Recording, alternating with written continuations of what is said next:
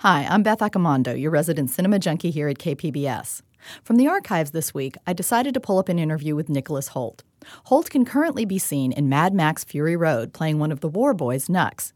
He was also seen in Warm Bodies, and he also plays Beast in the X-Men movies. I interviewed Hoult for a film called Wawa, directed and written by actor Richard E. Grant. Grant had written this screenplay based on his own childhood growing up in Swaziland. He cast Hoult to play his alter ego in the film. Audiences have been watching Hoult grow up on screen, starting with About a Boy and running through Mad Max Fury Road. And the fact that Hoult has become more popular on screen may make people want to go back and look at some of his earlier work. Wawa reveals that actor Richard E. Grant is as adept behind the camera as he is in front, and the film stars Gabriel Byrne, Emily Watson, Julie Walters, and Miranda Richardson. Before I dust off that interview from the archives, let's play the trailer from Wawa so you can get a sense of what the film's about. This 10th day of June, 1969, in the 18th year of our reign. In the remote nation of Swaziland, a group of British expatriates lived the charmed life. Cheers, boys. Cheers, Grant. This is not too stiff for you, is it? They had their customs. Harry said I'd be bored stiff, but I love it. How very hobble-jobble for you. Hobble-jobble. Their traditions. Why do they all speak in this snooty baby talk all the time? And each other. Ah, the welcoming committee! But while their perfect world was coming to an end, one family's problems were just beginning. You knew Mum was coming down to see me, so why didn't you tell me? Ralph! It's just weird that every time my mother makes any kind of contact, he goes ballistic. Wasn't that long ago you were begging me to stay? I can't deal with this. We all lie. Everyone's jumping everyone round here, but just because they're not divorced, we pretend it's not happening. Just because you married my husband faster than a sandwich doesn't give you rights. Like we pretend Dad's not a total drunk. I'm not invisible, you know. No, you're a divorcee, which is far worse. No more la-di-da, hoity-toity, hooty, snooty, wah-wah anymore. I suppose you think this is all so bloody easy. You never really get away, you know. Gabriel Byrne, Miranda Richardson, Emily Watson, Julie Walters, and About a Boy's Nicholas Hoult. From director Richard E. Grant, Wawa. What is it like to play a person who's actually the person directing you as well? It's quite a strange experience because normally all the directors that I've worked with are basically have just got the script and it's not anything to really do with them. So when you're playing a character who the person that you're playing it was set on their life, they'd written it and they were directing it, it was quite scary for me because, I could let him down tremendously because, I could just not create the great character that he's written or just not portray the emotions well enough, and he obviously knew exactly how it was, so he would be able to see if it wasn't correct how I was doing it, very obviously. So it's a bit scary, but once I got out there and got into the character and realised what a great director Richard was and how he puts you at ease, and he's very clear with what he wants, and it just made it very easy for me to play him. Then he didn't necessarily want to create a character of himself, a younger version of himself, or whatever. He just wanted to create the character of Ralph, who it all happens to. So it wasn't too terrifying once I realised that he didn't, necessarily want a perfect image of himself portrayed. It was more about the story and what was going on to the character and all the other characters and the handover to the independence of Swaziland. So you didn't feel intimidated as much as you felt like you had the live source right there to turn to? Yeah, it was useful, I mean, it was kind of scary at first just because I didn't want to let him down, really, because I know how much hard work he put into it and how much he adored the film. So I didn't want to let him down, and that was worrying at first, but then, once I got into playing the character and just got settled out there in Africa, none of that really worried me much anymore. And he's a very complimentary director and just really easy to work with, and a really nice guy who he's got loads of energy constantly, and he just did anything to get the film made, really. And he was just a brilliant director to have around and a great guy to have on set. So it was all good. Now, did he take you aside and tell you anything that maybe wasn't in the script that he thought would help you get that character right? There wasn't anything in particular. He kind of didn't try and make me act like him, if you see what I mean. The film was based on his life and everything, but the character wasn't exactly him, although everything that happened was true and everything. So he wasn't trying to necessarily get me to play him. I mean, he made me a CD of the music that my character would have listened to, and that was probably the hardest thing to get into, was the era and how the style of life that people had in colonial Swaziland, which is a lot different from what we live in today, basically. Was this the first time you'd ever gone to Africa? It wasn't. No, I'd been to Nairobi before but that was when I was probably 6 or something.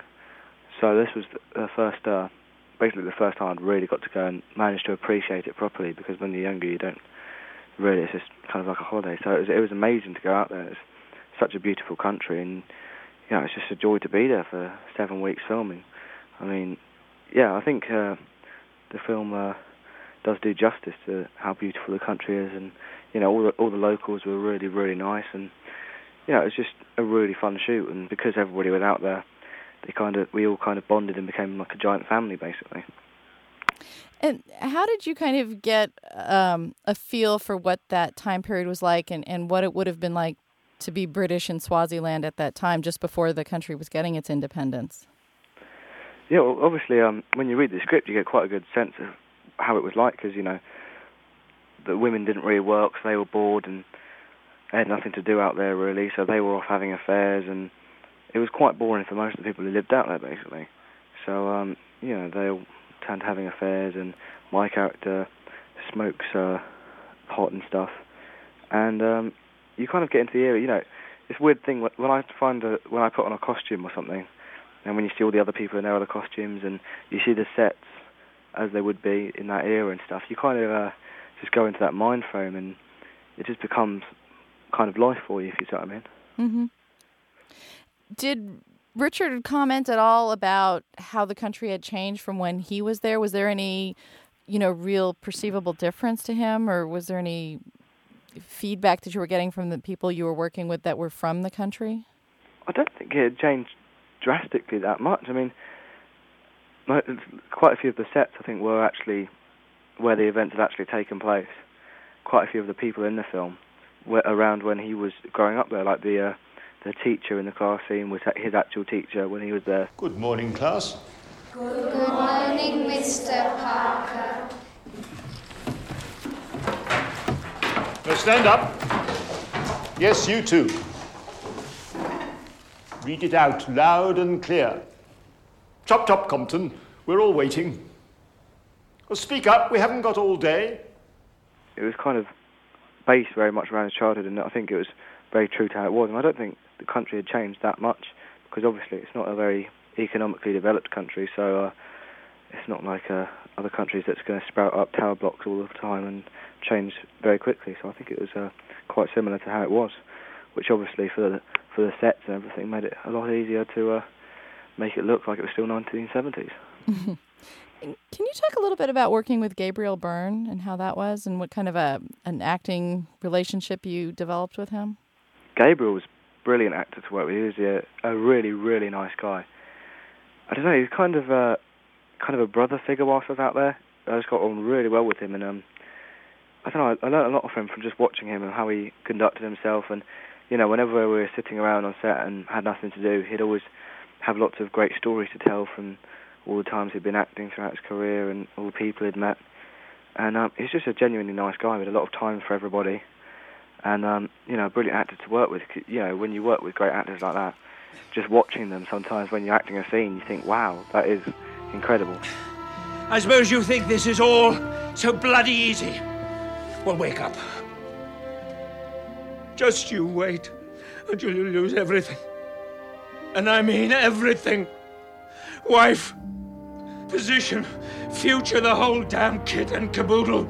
Come independence, we're all on the scrap heap. So wake up. Spare us the martyrdom, Dad. You're drunk. Although, obviously, you concentrated on your acting or whatever, or being your character, but it's quite impressive. And then, we just got on really well. And at the end of filming, there's a part of the film where Richard wears 2 watches, one from his wife and one that his father gave him. And there's a part in the film where Gabriel hands me over his watch, as he's playing Richard.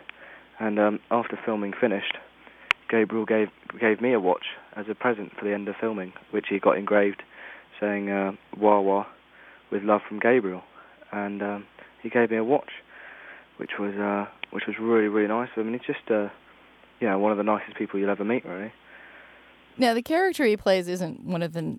I mean, he's a person who has a problem with alcohol. So how difficult was it to do those confrontational scenes with him?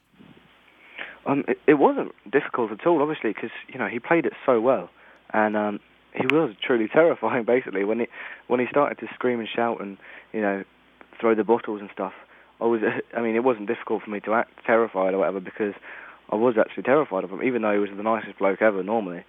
I mean, when you see him doing that, and he just completely switches, obviously, and becomes his character. So when you see him doing that, it wasn't difficult for me, because I was actually terrified. And that's the great thing about working with these brilliant actors, is that it makes life a lot easier for you, because they're so good that they make it easier for you to act alongside them and just believe what's going on, really. Mm-hmm.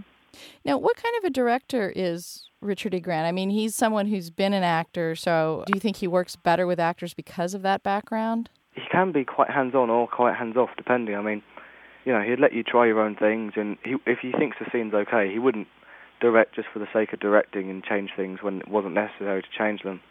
So he would let you put your own input in and just let you play around with it. But then, obviously, because he'd experienced it and because he had been an actor before, for me, he made things very clear, and it was just easy to understand what he wanted, because, some directors, they are kind of quite vague with what they want. Obviously, he knew exactly what he wanted, which made my life quite a lot easier, and he could explain it very well from an actor's point of view as well, which was, really useful, and I think it was the better for it.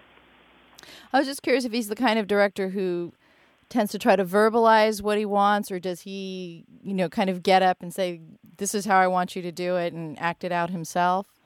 Yeah, he'd do a mix of all those really things, basically. Physically he'd stand up and, if it was a movement that you weren't doing right, he'd show you how to do the movement, or sometimes he wouldn't almost verbalize the emotions. He'd just kind of make random noises like grrring and stuff, and just clench his fists and stuff, and show you the emotions that you're meant to be feeling from doing that sort of thing, which is, it's a bit weird at first, but you get used to it, and I think it's a really good way of directing, basically, and it worked well for me. Did you have a particular scene that was either a favorite scene or a scene that you found particularly satisfying from an acting perspective to accomplish? I think probably the scene where Gabriel holds the gun to me. That was obviously, I'd never had a gun held to me before, so it was quite a difficult scene for me to do, because I hadn't anything really to base it on in real life. Stay where you are! Fucking fairy! Not so bloody smart now, are you?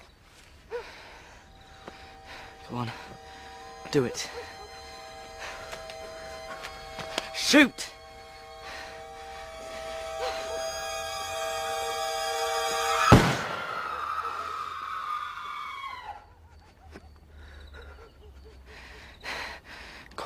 Once we got that in the can, and once we had played around with it and rehearsed it and got it feeling right, I think that was a really good scene to film, and I think that came across quite well. So that was obviously good fun. And also from a scene that I quite enjoyed doing was the scene at the cinema ticket office, flirting with Mrs. Malaga. Evening, Mrs. Malaga. Has anyone ever told you who you're the spitting image of? No, love, who? Elizabeth Taylor. Scout's Honour. Look, I know it's an 18, but we're studying the book at school and wondered if you could make an academic exception. Just this once.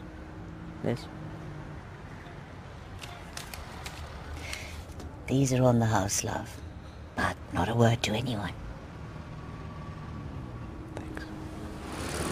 Just because, it was quite a fun scene to film where it wasn't too heavy-handed. I could kind of mess around a bit and try and be more, cheeky with the character, basically, and show that side to him, which was good fun. Mm-hmm. And can you talk a little bit about it? Within the film, your character takes on a role in the play Camelot that these Britishers are going to be performing, as like part of this ceremony for the independence. Could you just comment a little bit about kind of the choice of that and what it reflects on those British characters? What it is obviously Princess Margaret is visiting, and all the Swansea people put on tribal dancing and stuff, and the British folk, which sums them up quite well, decided to put on a production of Camelot, which is basically nothing to do with Swazi independence or anything. And they decided to put that on, and they actually have a coloured man playing Lancelot, who they, it's quite politically incorrect because in the time, to not offend Princess Margaret or whatever, because they weren't really allowed to perform, they paint him white. C'est moi, I'm forced to admit, 'tis I humbly reply, that mortal who these marvels can do, c'est moi, 'tis I. And have him with the helmet on, and it just sums up the general opinions and society and how society was, with the hierarchy and how people weren't allowed to perform, and just what they thought was a good idea of putting on Camelot as a independence ceremony performance, basically, which obviously it wasn't the best of ideas, probably. And it all goes, it doesn't go horrifically wrong, but obviously Guinevere, Julie Walters, who plays Guinevere, gets horrendously drunk, and, it's kind of amateur production of it, which Tobias, the director, takes very seriously and thinks he's a brilliant director, and it's just quite funny to watch, really, this amateur production who are taking it very seriously, almost. Mm-hmm. Well, it also seemed there was an odd mix in the choice of the play. I mean, on the one hand, it kind of revealed a kind of blindness that they had as to, what they were choosing to perform. But on the other hand, there's kind of a certain naivete that has a certain appeal to it, too. Yeah, it's kind of a mix of that way you can laugh at it and just see how ridiculous it almost is, and it's good fun to watch it and just see all the shenanigans going on, basically, and see the characters taking themselves quite seriously in their amateur dramatics. How difficult was it to go there and shoot in Swaziland? Were they very accommodating, or was it difficult to go there to shoot? For the first week I was there, I found it quite strange, being in the middle of nowhere and not having all the home comforts that you're used to. That was quite weird. But then once you settle into the lifestyle and kind of forget about all the things that you don't really probably need at home, you just kind of get engrossed in it, and it's delightful to live there. I mean, it's such a beautiful place, and all the locals were just delightful. I mean, it was the first film ever made in Swaziland, so they were quite curious and all very friendly. On the last day filming in Pigs Peak, the locals came in and sang to us whilst we were eating lunch, and they sang Siyabonga Wawa, which means thank you Wawa.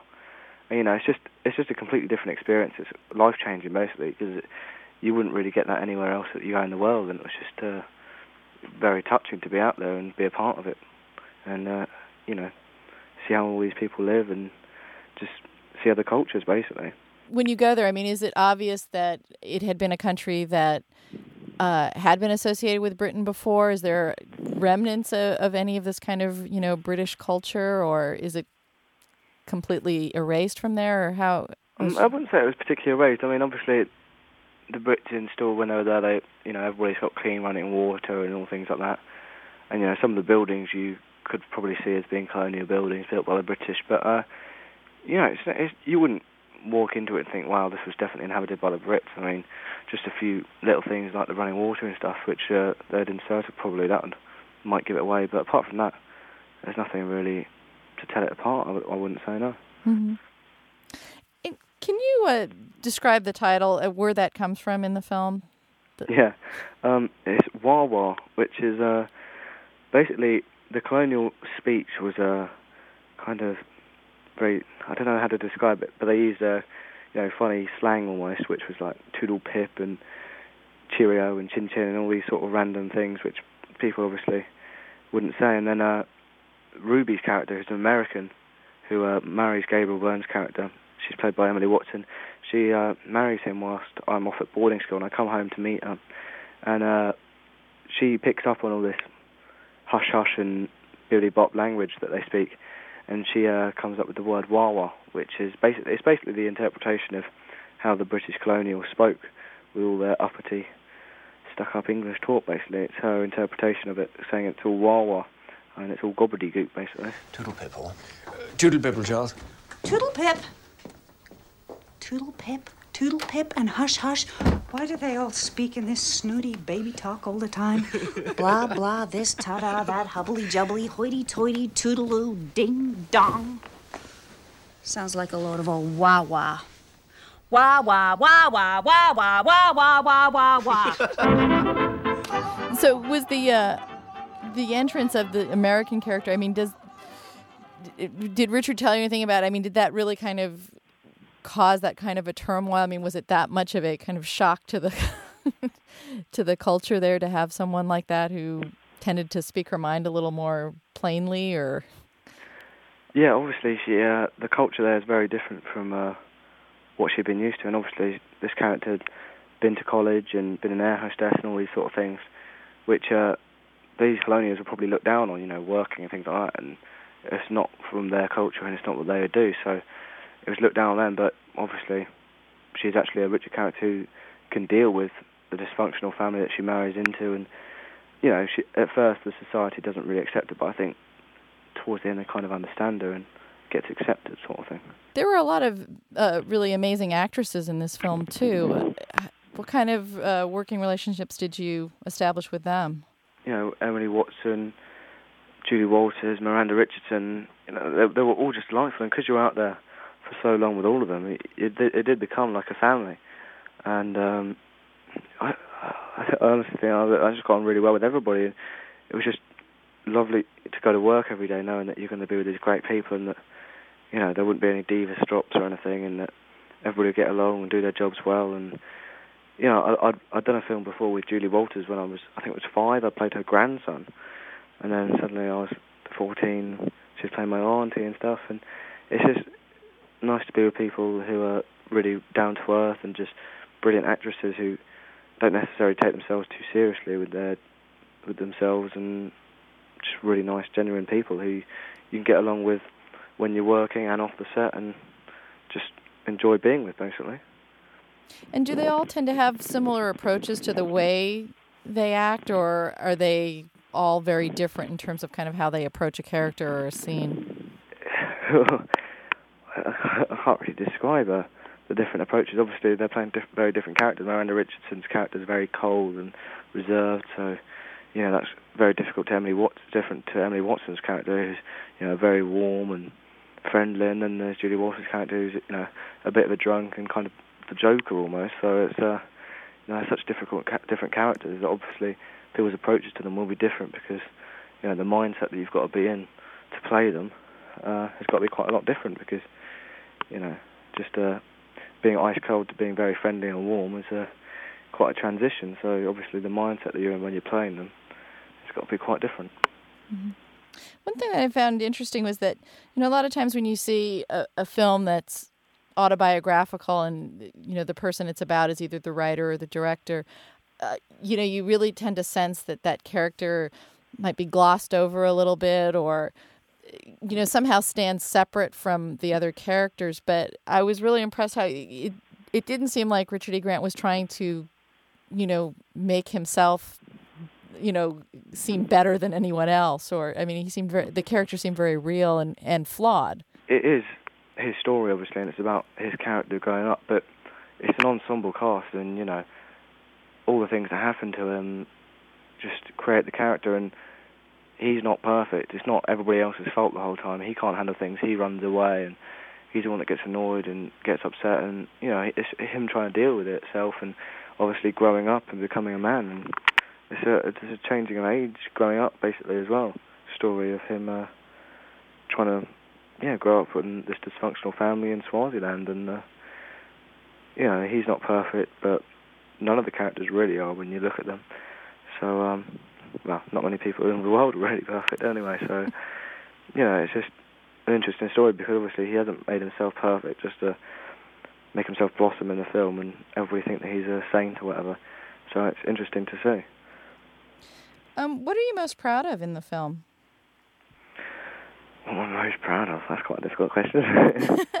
I'm just proud to be a part of it overall, because, you know, when I see it, I don't generally like watching myself, but I enjoy watching it and seeing other people's performances. I'm just proud to be a part of the film overall, and be a part of, you know, Richard worked so hard to get the film made and everything. I'm just proud to be a part of his story and putting it together. Really, that was privilege enough for me. And what do you think audiences will come away from the film thinking about? One of the main themes is the family life, which goes on. The drunken father, and the mum's running away and getting remarried and stuff. And I'm not sure. I think hopefully people, when they see the film, there's funny bits and they'll enjoy those, and hopefully they'll not that I want to upset people, but hopefully they'll feel the pain that the characters go through, and then it's an emotional roller coaster, hopefully, where they get the ups and the downs, and then they leave just seeing. I'm not sure. I don't know what. I don't know. I don't know how to answer that. I don't know. I don't think there's any major moral issue being shown through it, but I don't think a film really needs some big moral message for you to enjoy it. I think just enjoy it for the decent film it is. And what appealed to you the most about the character you played? Just the fact that all these crazy things happen in his life, basically, and it's just a difficult life for him to live anyway, and then at the same time he's trying to grow up and become a young man, so he's going through all this, and obviously the fact that he can't always cope with it. It's just interesting to see how he deals with it and how that his life was, because most people don't have lives like that, and I mean, I don't, so it's just interesting to read about a young man's life like that and get the chance to pretend to be him and play him. So the whole thing just interested me, really. The lifestyle, the culture, the era, and just everything about the character was just something really gripping to get into, and I felt as though it was something that I could immerse myself in for the 7-week shoot without getting bored of him, really, which, he's a very layered character who I don't think you really fully understand, probably. And one last thing, I just wanted to ask you about the puppets that are used in the film. And how was that, working with those and kind of using that as a means for the character to express himself? Some of the puppets were actually Richard's, and that's how he kind of got away from it all. I mean, people have their thing when they have bad times at home and stuff. They have their thing which they immerse themselves in, maybe playing sport and stuff. And the thing he immersed himself in was his puppets and his acting and stuff. And, obviously his father called him a dolly boy and whatever for it, and took the mick out of him. But that was one thing that, Richard managed to find an escape in, sort of thing. And I thought it was a good kind of, it was a good way of displaying that throughout the film, the scenes with the puppets and the lighting and how the puppets move and just the emotional thing. And you can kind of display a lot through the puppets of how the character was feeling, which was useful, kind of a way of doing it rather than using voiceover or something like that. And I think it worked really well. So were some of those actually the puppets he had when he was the age he was in the film, or are they ones that, does he still continue to kind of create those? No, there was, I think quite a few of them were actually his puppets from his collection, which he had kept from back in the era. And, obviously some of them were new and stuff, but quite a few of them were actually his own puppets, which he brought over to Swaziland. Okay, great. I appreciate that. All right. Thank you very much for your time. Okay, thank you. All right, bye. Take care, bye. You've been listening to the Cinema Junkie podcast. I'm Beth Accomando. Please subscribe to the podcast on iTunes and make sure you give us a rating. Thanks very much for listening.